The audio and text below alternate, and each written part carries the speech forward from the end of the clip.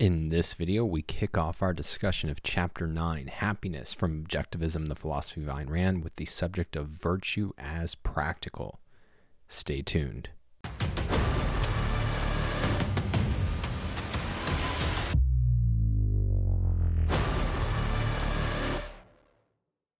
All right, so let's just jump in with our summary.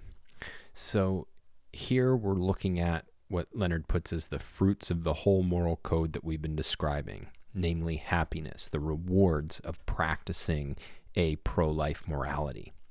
And the starting point is to contrast the objectivist approach with conventional morality, which presents us with this choice, morality versus practicality. And the objectivist view, by contrast, is going to hold that the moral is the practical. And what we get is that this isn't some like accidental feature of the objectivist ethics. It's not like, oh, hey, great, it turns out that the moral is the practical. It's that we define the good by conformity to reality, to this world, and as in order that we can live in reality. And so Leonard puts it this way: the moral man's concept of the good we hold is his fundamental standard of practicality. Such a man experiences no conflict between what he thinks he ought to pursue, self-preservation, and what he wants to pursue.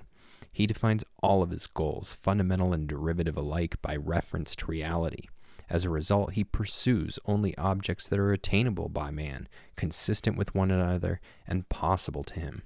He uses his mind to discover the means, including the principles, necessary to reach those objects, and he applies his knowledge in action, refusing to evade what he knows, to drift purposelessly, or to sacrifice his interests. This, in Ayn Rand's view, is the description of human nobility. But we get that virtue can't guarantee success. Errors of knowledge can keep us from succeeding. Other human beings can keep us from succeeding. Accidents can cause us to fail. But what morality does do is it ensures that we're on the path to long-range success in every aspect of our lives open to choice. So quoting Leonard again, virtue minimizes the risks inherent in life and maximizes the chances of success. Morality teaches one how to gain and use the full power of one's mind, how to choose one's associates, how to organize society so that the best among men rise to the top. It teaches one how to safeguard life and limb in principle, and therefore against every danger that can be foreseen. This does not give men omnipotence. What it gives them is the means of preventing, mitigating, or counteracting the innumerable evils that would otherwise be intractable. And then we get an analysis of evil, which is a topic we've touched on throughout the book, but here we really get a stress on that the evil left to its own devices is impotent, that it's willful ignorance and defiance of reality, and as a result, it can create nothing, it can achieve nothing positive. It's purely a negative. Now, in the short run, it can appear practical, but part of what Rand's novels show is, and Leonard gives the example of the fountainhead, how over the long term and by the logic of the principles involved, the good ultimately will triumph and the evil ultimately fails. And it's only our inverted moral code, the code of sacrifice, that leads us to associate evil with value rather than loss, because it teaches us that the evil is practical here on this earth, and it teaches that when we see the practical, we should be on the lookout for evil, because it's only evil that can make success possible.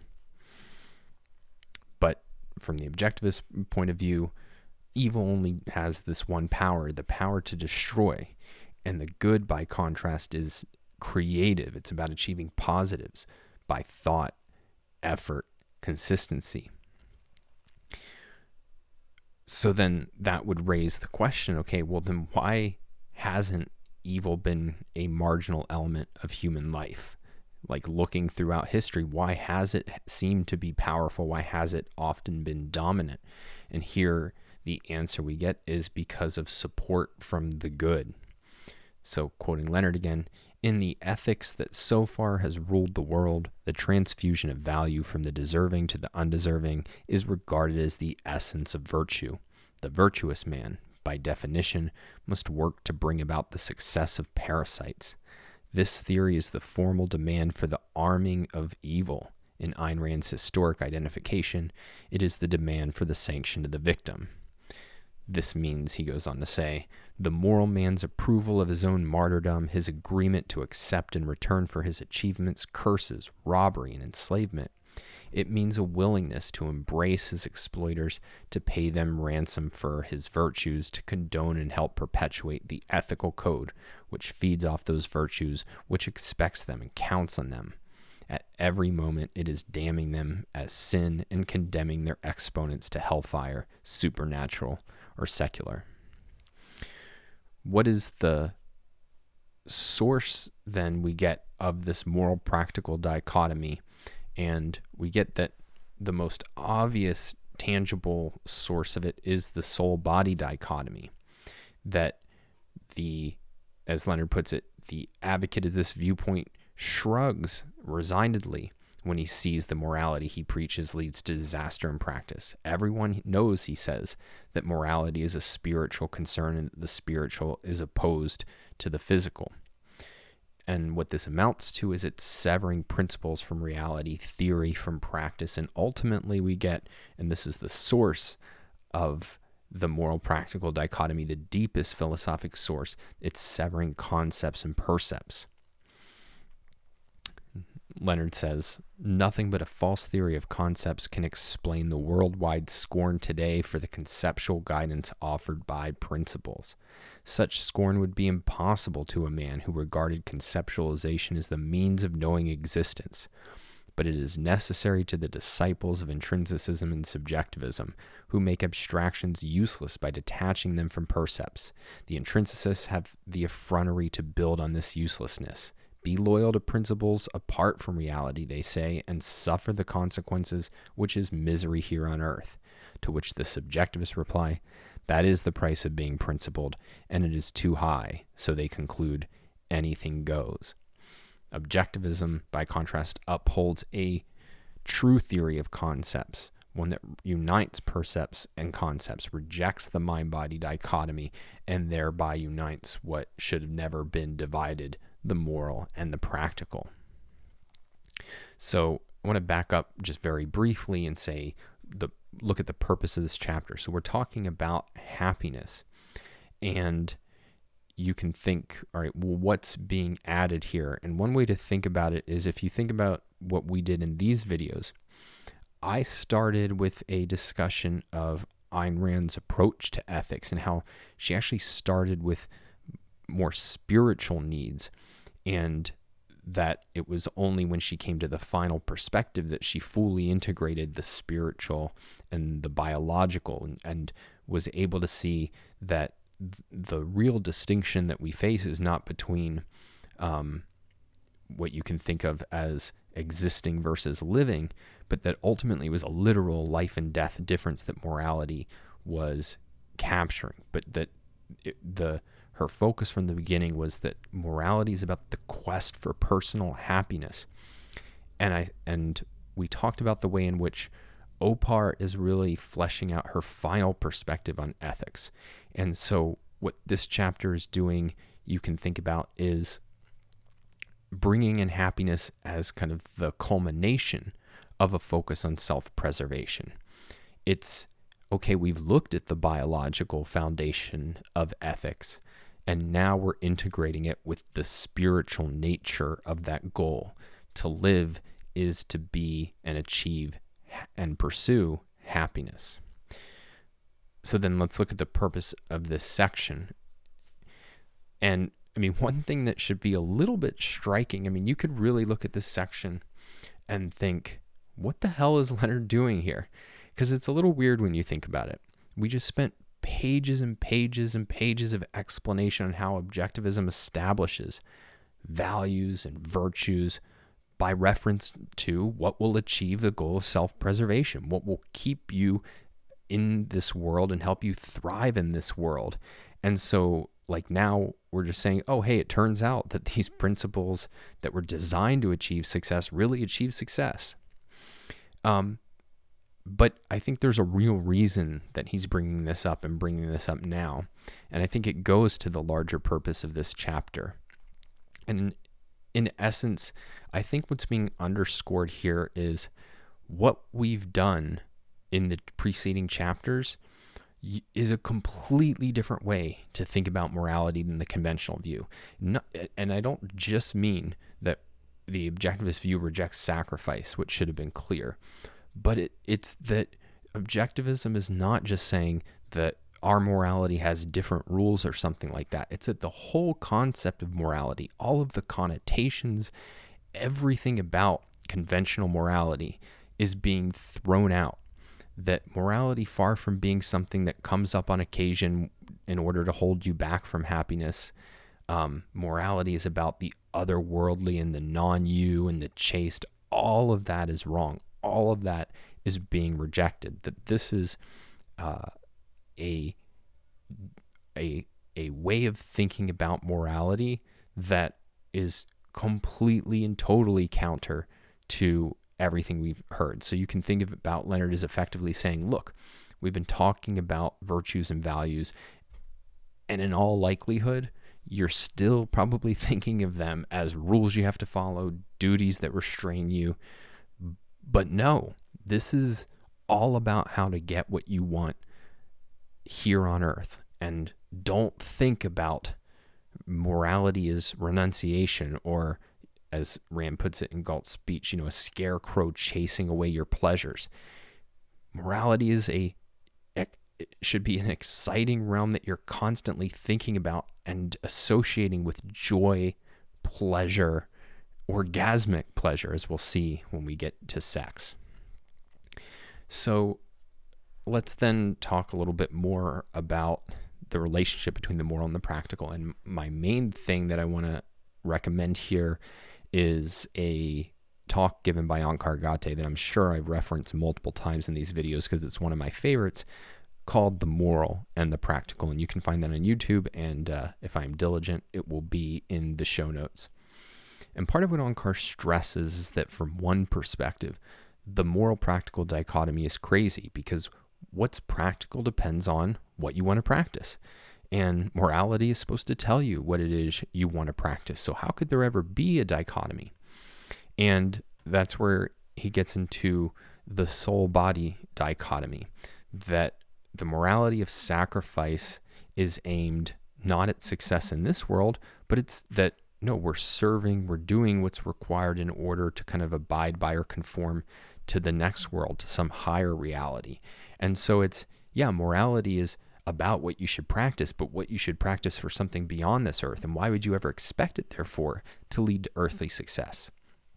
And so ultimately, the moral practical dichotomy comes from a religious view, but it's also secularized by altruism, by which divides the world not necessarily up into this world and the next, but into the you and the non-you. And those are two different universes. And it's not that people think, well, there's different moral theories and, I'm going to uphold an impractical one. It's that morality is about the non-you. If you're talking about how to get what you want, you aren't even in the realm of morality. You're in the realm of the practical. Morality has nothing to do with that. That's a separate universe. And so the result is that to the extent people accept this kind of framework, moral thinking is irrelevant to daily life, and practicality becomes amoral and conventional. You can't think first-handedly about your goals, about your deepest, most fundamental goals, about what's truly desirable, because that's precisely what morality is supposed to teach you. And so essentially what the moral-practical dichotomy encourages is second-handedness, is doing what everybody else is doing. And it's being, as Onkar stresses, it encourages the conventional. And so what objectivism says, by contrast, in rejecting the moral practical dichotomy, is that you should be striving for earthly ideals and asking, am I actually living up to my ideals?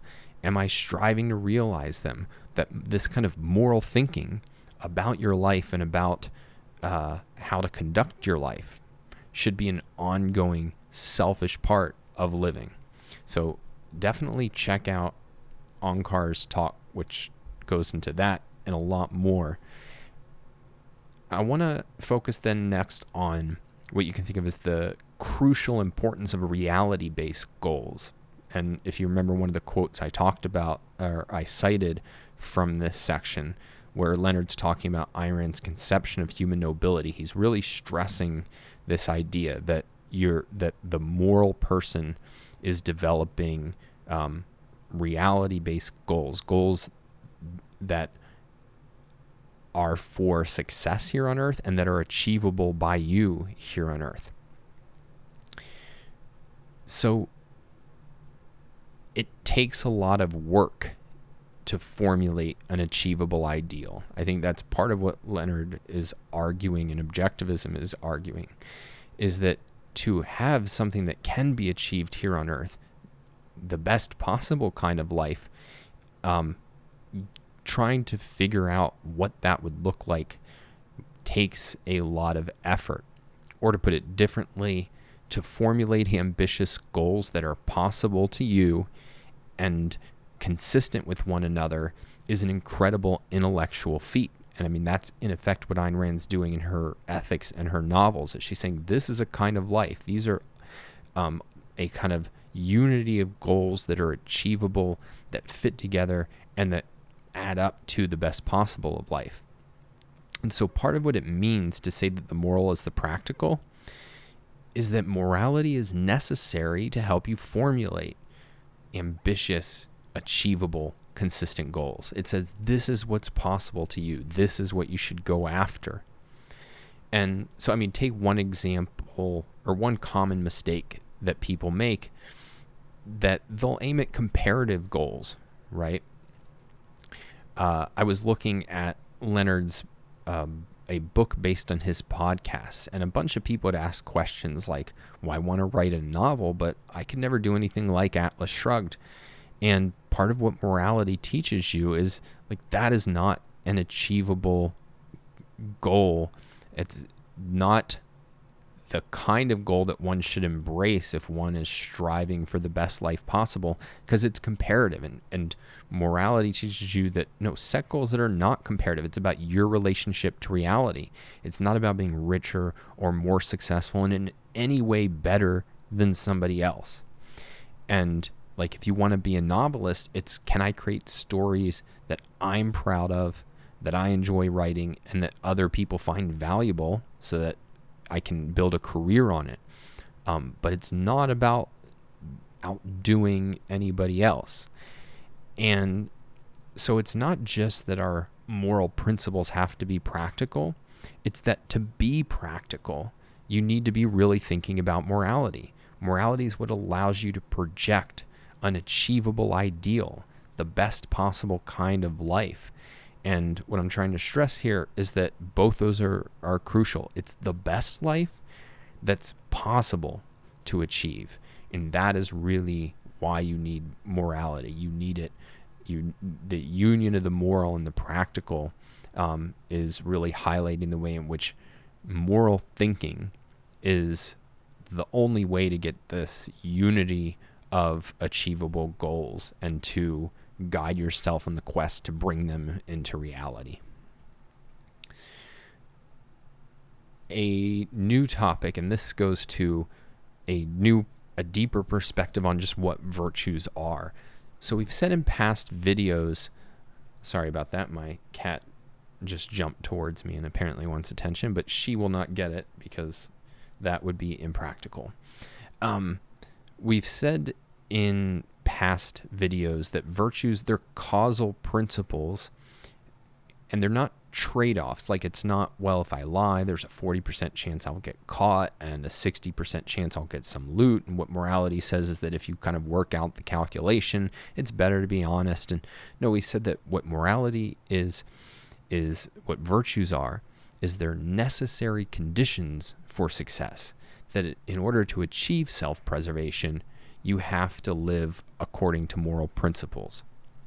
Now, in this section, we get a more precise take on that, on exactly what moral principles are and the sense in which they're causal principles. It's that they don't guarantee success. So this is what it means. So they're necessary conditions, but not sufficient. We've had that. But what they do guarantee, and this is the new point, they guarantee success in every respect in which success is open to choice. That's the key point. It's that they guarantee success in every respect in which that is open to choice. If you remember our discussion of philosophy way back from video 1, we said that philosophy is about giving full control over your mind by bringing out your deepest assumptions and your thinking, self-critically examining them, making sure that they're true, and then self-consciously using them to guide your thinking and action after that. And we talked about this distinction between the metaphysical and the man-made, and said that what we want to cultivate more generally is to accept the things we cannot change and change the things we can, that you want to, within the realm of that which is open to choice, you want to exercise that choice in kind of a pro-life way as possible. And so to say that virtue is practical is to say, by exercising the virtue of rationality, including the derivative virtues, we achieve a fundamental positive control over our lives.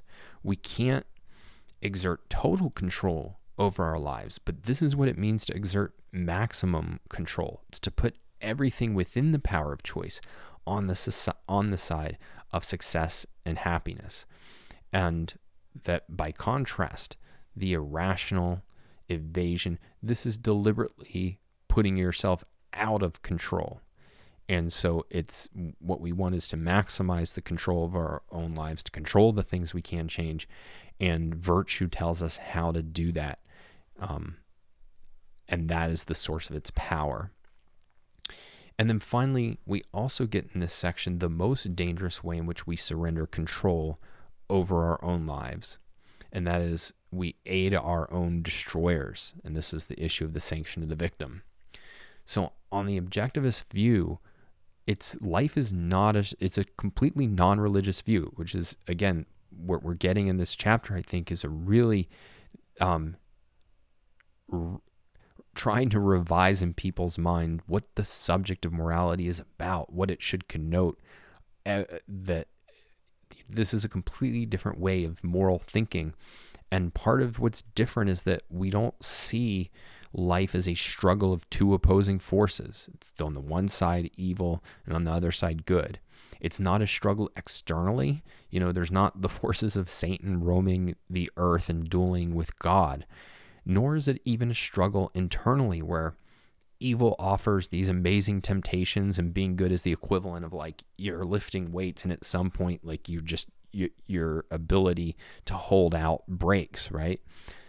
It's that we have the volitional ability to put everything on the side of the good. And if we do that, the evil has no power. The evil depends on the good giving it power. And that is a matter of choice. And part of what this section should illustrate then is that the reason evil has been such a dominant feature of human life is precisely because we have surrendered to it. Not through just some like innate weakness or something, but through the ideas we accept. If you go back and listen to our discussion of Galt's speech, part of what Galt argues is that what unleashed evil was precisely because we split the world into spirit and body and sided with a morality of sacrifice that said the good is to place the next life above this one, or to put the non-you above the you. Or to put it in the terms of this section, it's because we split the moral and the practical.